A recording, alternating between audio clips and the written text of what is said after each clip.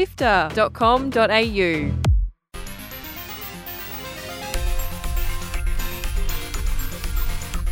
G'day and welcome to Drop Rate by Sifter.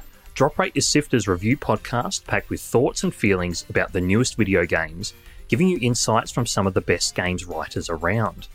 I'm Chris Button, and today we're talking about Forza Motorsport, and I'm joined by Alice Clark, one half of the Press Any Button newsletter and freelancer extraordinaire. Before we get into the discussion, here are the top stories featured on Walkthrough, Sifter's weekly news podcast. Hi, I'm Kyle Paletto. And I'm Gianni Di Giovanni. And here are the top stories this week on Walkthrough, Sifter's weekly news podcast for Sunday, 5th of May. Escape from Tarkov developers relent, allowing access to PvE mode for players who bought an all DLC bundle, but not before saying, sorry you're mad. Solo-developed Manor Lords and indie city builder break sales and Steam records. Take-Two shuts down studios behind Kerbal Space Program and Oli Oli World. And we wrap all the cool things announced at ID at Xbox. You can get every episode of Walkthrough for free on Apple Podcasts, Spotify, YouTube, and on our website, sifter.com.au every Sunday.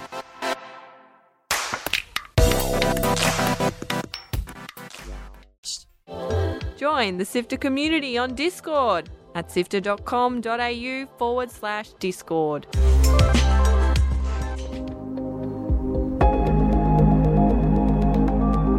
When I think of Forza, I immediately think of you, given your love and long-lasting fondness for this franchise and this series in its many forms.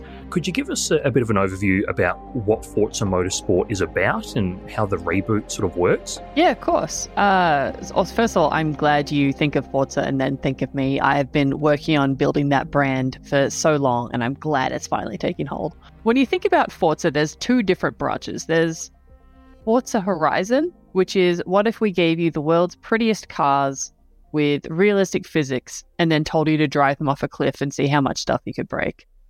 And then Forza Motorsport is, okay, but what if we had those same cars, but better, but we took them incredibly seriously, and fun is illegal unless you find racing very fun, because this is a racing sim and it is the best racing sim out there, kind of mostly. The reboot thing, so there was Forza Motorsports 1 through 7, and then there was about a 4-year pause where we thought the new Forza Motorsport would be coming any time now. And now we have Forza Motorsport with no numbers, and it is a live service game, which is presumably why there are no numbers, so they can just keep updating it and keep you subscribed to Game Pass forever. And it also means they can be a bit more agile and introduce features as the users request them. One thing I really got out of my chat with the developers is that they're really wanting to take user feedback and create things that users want, which might be why it's a bit of a blank slate now. On that blank slate, you wrote a very entertaining piece on Kotaku Australia, sort of explaining that while there's a lot of really good stuff in terms of the car and racing simulation aspect of Forza Motorsport, there's a lot that feels a bit sort of bare and let you down a bit. So could you explain and contextualize why this hasn't lived up to your expectations compared to previous Forza games? So comparing Forza Motorsport to previous Forza Motorsport games, going back even to 4, is difficult, because when Forza Horizon was released and became the runaway success that it is, Forza Motorsport went through this identity crisis. They're like, oh, should we put more silly stuff in our games? Less? What do you want us to be? What the developers said they wanted to do with this Forza Motorsport game is strip it back, not make it a car collection game, not make it an accumulation game, and focus on built, not bought. They wanted you to fall in love with 10 cars, upgrade them through different championships, really build a connection to these cars, and then race them and feel pride in what you have created as you become your fastest self. And I really love the idea of that. I love racing games, particularly Forza, but I don't have a car in real life. I ride a bike everywhere. I'm oddly obsessed with my bike. Her name is Kara. It's a long story. But so I get all of my driving through video games these days. And that's not to say I have driven a lot of racing cars in real life in my time. I know how to drive a car and I know how to drive in a racing simulator. But I don't know what all the little bits and bobs in a car, like in a race car, does. I'm not a mechanic. And so I was excited about the idea of a game that was all about upgrading cars and that was trying to turn gamers into car lovers and car lovers into gamers, because presumably part of that is taking players on the journey with you, teaching them what they need to know to be able to upgrade these cars and then race them. But they haven't really done that. There's no Forza Academy mode, and there's no real, hey, let me teach you what all this means. Let me show you why I love this hobby and why this means something to me. Because the passion of the developers is very clear, and I want to understand so I can go on that journey with them. But they just haven't taken me with them. And for a game that's supposed to have this much broad appeal, you can't only go for the people who already love racing sims and already know everything. You have to be able to say, hey, I know you love this. I know you will love it. Come with me and let me show you why.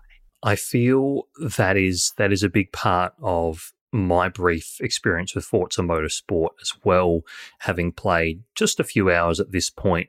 But I'm someone who really enjoys the Forza Horizon series, having first dipped my toe in Forza Horizon 2, which I think was the one set in sort of this amalgamated European setting from memory. I love miscellaneous Europe. Yes, indeed. And then the rather bastardized version of Australia in Forza Horizon 3, which I still think very fondly of. These games that are so that they still are grounded in a sense of realistic feeling driving, but in this massive playground where you're just let loose to race against jet planes, race against people on dirt bikes and helicopters and ridiculous challenges. It's very, very much the Hollywood racer, which appeals to, I suppose, that broader audience, which includes myself. Whereas I feel like with Forza Motorsport, at least so far, it's, as you say, it does make assumptions that you're already invested in a lot of the hardcore and enthusiast car culture in terms of making upgrades, augmenting your cars. But I will say the racing, the actual driving feels fantastic. Unlike you, Alice, I don't know what a real racing car feels like or what a real racing car should feel like. But I know that when I drive in Forza Motorsport, it feels satisfying. And I know that if I overshoot a corner or understeer around a turn, I know it's entirely my fault. I know it's nothing that the game's done to me. So with that, I would like to hear, what do you think Forza Motorsport does well, especially from a driving perspective? The only reason why I'm nitpicking on things like I want you to take me with you is because this is the best racing sim I have ever played. This is the most realistic racing I have ever seen in a game. Like, they've completely overhauled the driving system and it shows. Like, it reacts like you would expect it to. It doesn't feel as uncomfortable as driving a real life Lamborghini, but it sure does have the handling, and that's pretty cool. And that's how I would like to be in a Lamborghini, virtually, and never sit in one again. Actually, no, I would like to sit in one again. They're pretty fun, but still, like, they're not comfortable cars, but they are if you're sitting on your couch and experiencing it faster than I should ever safely drive a car. Sure. And going back to the core concept and core gameplay loop of Forza Motorsport, that focus on upgrades. One thing I did like about this really in-depth simulation approach to the gameplay is the continual feedback loop that it drips all throughout, not just between races, but throughout races as well, in terms of assigning you a rating out of 10 for sections or how well you handle a particular turn. And I felt it was really, really rewarding and gratifying handling a hairpin or a particularly dicey section of a track and seeing this green number appear, like 8 or above, or once I got a 10. I don't know how, but I got a 10 for a section. Getting a 10 is the best feeling. I've been chasing that white whale ever since, and have yet to recapture it. But I think that the one criticism I have of this system, and to again take it back a little bit, with this feedback and the ratings that you receive for each of the sections, it then goes towards sort of like an experience, levels of sorts, which go towards your upgrades for your vehicle. So you're continually making progress towards improving your vehicle and helping augment it for future races and events. But the thing for me, as someone who would really like to appreciate cars and racing as much as the developers do and the people who are already on board with such a game, is that I found that while, yes, it was nice to get that feedback saying, yes, you got like an 8 out of 10 or somewhere similar for this particular segment, when I would receive something like a 5 or less, which was quite frequent, more frequent than perhaps I would like to admit. Yeah. I didn't actually have any tangible feedback to act on, in terms of, I didn't know, was it because I approached the corner too fast? Was it because I approached from the wrong angle? Was it a combination of all the above, or some third miscellaneous reason that I have no idea about? That's something that I'd really appreciate as someone who perhaps would like to get better at these racing simulation games. And I'm curious if this is something that you encountered as well, or whether you had a better idea of how this system worked. Yeah, this is the exact same thing that I came up against. Because if the whole game is supposed to be about becoming your fastest self and becoming faster and faster, not necessarily to beat other people, though that's a part of it, but just kind of to improve for yourself. That seemed to be the main theme I took away from these conversations with developers. Part of that is knowing why my score looks like that. And I know that it is supposed to be the driving line, how close you stuck to it, how well you braked when you were supposed to brake, how well you accelerated going in, or all those kinds of factors. But tell me, grade me, let me go into a mode where I can practice doing that turn and learn what I'm doing wrong. If so much of this game is going to be in practice, and they force you to do at least 3 practice laps before you do the race, if that's going to be a part of it, cool, let's break it down. Let's really become the best we can be here. So that's the thing that I keep coming back to. Because it's live service, and because they've put such an emphasis on getting feedback from players, it kind of feels like they've put in all the basics, and now they're standing with a big dial looking at the audience, like turning it, going, okay, do you want more? Do you want less? So instead of doing just the thing that's their vision and releasing a game that's the game they want to release exactly how they want to release it, they're like, okay, so we've put in all the building blocks we want, but then let's see what the Game Pass subscribers want. And that's not just my complaint about Forza Motorsport, that's my complaint about all live service games. They're all just looking at the big dial and seeing how much attention they can get and how much time they can get. I just want it to be more, I think, is my thing, because it's so good and because I love it so much and because I have such respect for these developers. Like, I've been interviewing Dan Greenawalt since they first announced the very first Forza Horizon game. That was my first time interviewing him in person in San Francisco in early 2012.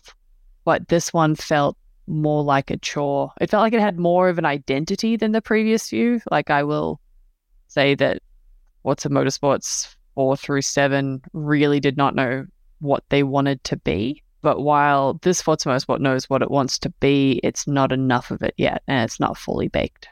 One thing about Forza Motorsport's identity, and I know this is going, knowing you, Alice, personally, outside of recording podcasts and work and that sort of stuff, I know you have very strong feelings about the sort of the equivalent franchise from the PlayStation perspective, Gran Turismo, and we've had discussions as listeners, as you can hear in Alice's reaction there.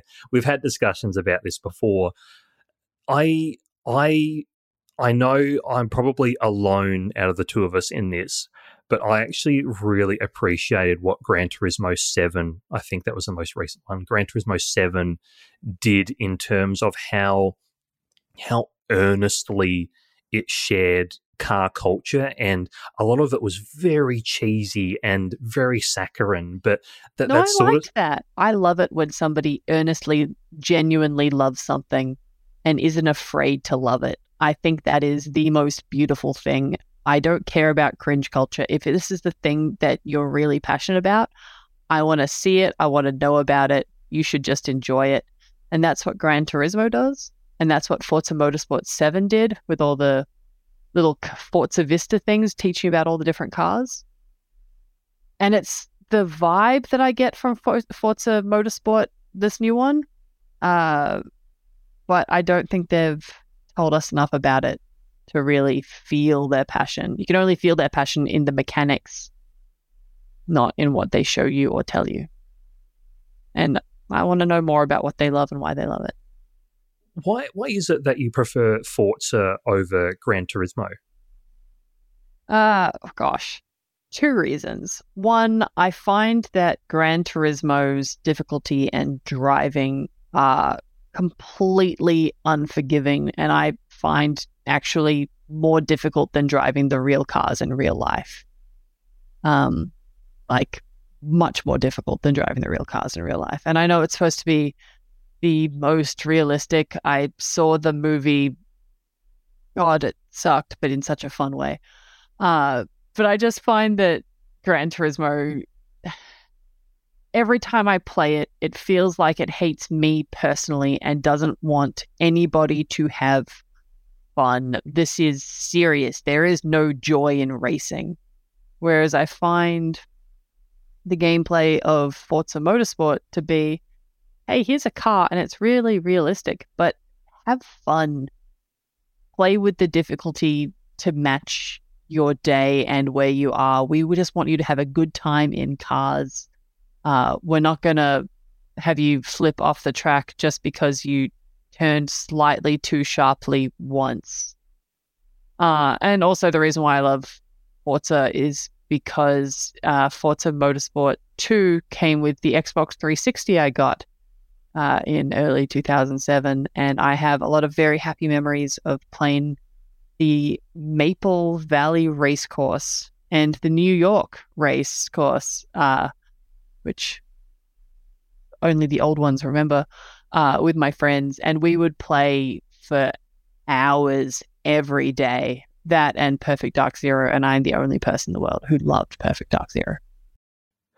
Those fond memories are, such a core reason why, a lot of these game series stick in our memories, and why we sort of fondly pursue them for many years afterwards. But I want to go back to a point you raised about the Forza series sort of meeting you where you are in terms of its approach to difficulty, but I think even more importantly, especially with recent entries, its approach to accessibility and the way that it sort of helps as many people as possible able to play the game. And I know, Alice, that you're very passionate about accessibility, and you've had a fair look at sort of what's gone into the game from this perspective as well. So what does Forza Motorsport do well from an accessibility standpoint? So Forza Motorsport has really focused on 2 different accessibility needs. One is cognitive impairments, and the other is blind assists. The cognitive impairment assists are fantastic and they're really good. But the blind assists are what I've had the most experience with and is also the easiest thing to test for somebody who does not have those needs, because I can just put on a blindfold and play to test the blind accessibility mode. So I don't know what witchcraft they've done, whose soul they've sold to be able to do these blind accessibilities, because they seem so simple. It's just different beeps, and you can turn on and off different amounts of beeps depending on your level of vision impairment and the amount of information you want. But I can't imagine the amount of maths that went into creating these sounds that tell you how far you've gotten to the edge of the track, what's going on around the track, the speed that you are, the gear that you are. Like, you can legit play this without ever having physically seen a car. As long as you can kind of get the idea of what a track would look like and how you would race on it, or like imagine the basic vibe, you can play with these assists. And it is a huge learning curve. But it is incredible that people who have never, ever been able to even consider driving a real car could possibly drive a car in a game. And also, coming back, that's another reason why I'm upset that you don't get the extra feedback on how to make a car better and do all these things, because developers have worked so hard to be able to bring in these people who have never even been able to drive a car, be able to play, and then they just have not given them the tools to succeed. Like, let alone me, who does not know how to build a car. So that is really impressive. And when I was talking to the developers about it, Dan actually teared up, and it was one of the most special interview moments I've had with a game developer in a very long time. But yeah, I think it's really, really exciting that they're doing this. To quote the thing that Xbox always loves to say, gaming is for everyone. So I was talking about this with you earlier, Chris, which is that I'm a little bit surprised that given that Forza Horizon 5 put so much effort into their assists for people who are deaf and hard of hearing, that they didn't include like ASL or BSL or other deaf and hard of hearing assists in Forza Motorsport. I guess they have to pick a disability for each one, but it's a bit sad they couldn't include everyone, given the Horizon people have spent so long setting up all of those systems, and 10, who makes Motorsport, just isn't using them. That's a bit weird. So there's no word on that coming in the future that we know of? No. I get the sense that they have a certain amount of budget for accessibility, and they have now spent that budget coming up with one of the most impressive assist systems in terms of blind driving assist. No idea how they did that. Again, I think it was worth sacrificing all those souls, or that goat in the moonlight. It's totally great. But I think that it should just be that each time you come up with a new system, it should be that and a yes and, rather than we're focusing on these people now. And to bring things to a close, what would you say Forza Motorsport does best? What Forza Motorsport does best is the only thing Forza Motorsport does, which is racing. If you like the most realistic racing sim, that is what Forza Motorsport is. If you want to do 3 laps and then a variety of number of laps, depending on which thing you're doing, in a car that you will then upgrade afterwards, you are going to have a fantastic time. That is literally all this game is. So all things considered, do you drop or rate Forza Motorsport? Oh, that's such a hard question. Because I love it. I love this game. I love what it is trying to do. I love what it has achieved with the racing. I just also am very aware that it is a game that has not been made with me or players like me in mind.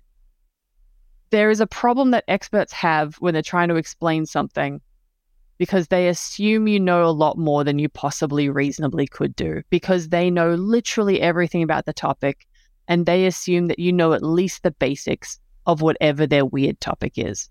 I think the people at Turn 10 know too much about cars and assume that you know the basics, and so they just forgot to tell you. I don't think it is even laziness, or I think they genuinely did not realize they needed to give us this information.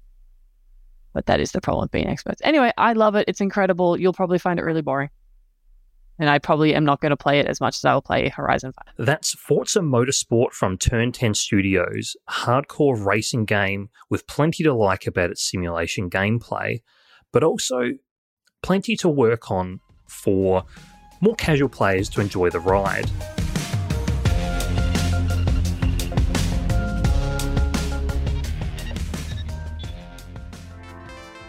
Sit down for a chat with your pals in video games. You're listening to Sifter. This has been Drop Rate by Sifter, our video game review podcast. Thanks to Brian Fairbanks from Salty Dog Sounds for composing the theme music. Sifter is produced by Chris Button, Fiona Bartholomaeus, Daniel Ang and Adam Christou. Mitch Lowe is senior producer and Gianni Di Giovanni is our executive producer. Alice, where can people find you and read your work all across the internet? Well, the main and bestest place to find me on the internet is by subscribing to my Substack, Press Any Button. I write it each week with Tim Biggs. And if you like video games and also Lego for some reason, you will love this newsletter. Also, you can follow me on Twitter and Blue Sky at AliceDKC. You can also read my work on Gadget Guy. Thanks to me, my editor, Chris. And I also write for places like Gizmodo, Kotaku, News.com, Rolling Stone, and a bunch of other places. That's all for this week, and you can check out what Sifter is up to on our various socials, which we'll link to in the description. And you can also join our Discord server and have a yarn with the team about what you're playing at the moment. And if you enjoyed this episode of Drop Rate, please consider leaving a review on Apple Podcasts and sharing the episode on social media. This helps put us in front of more people and enables us to provide more in-depth coverage. And you can also head to sifter.com.au for written articles, interviews, and more. Thanks for joining us, and see you next time.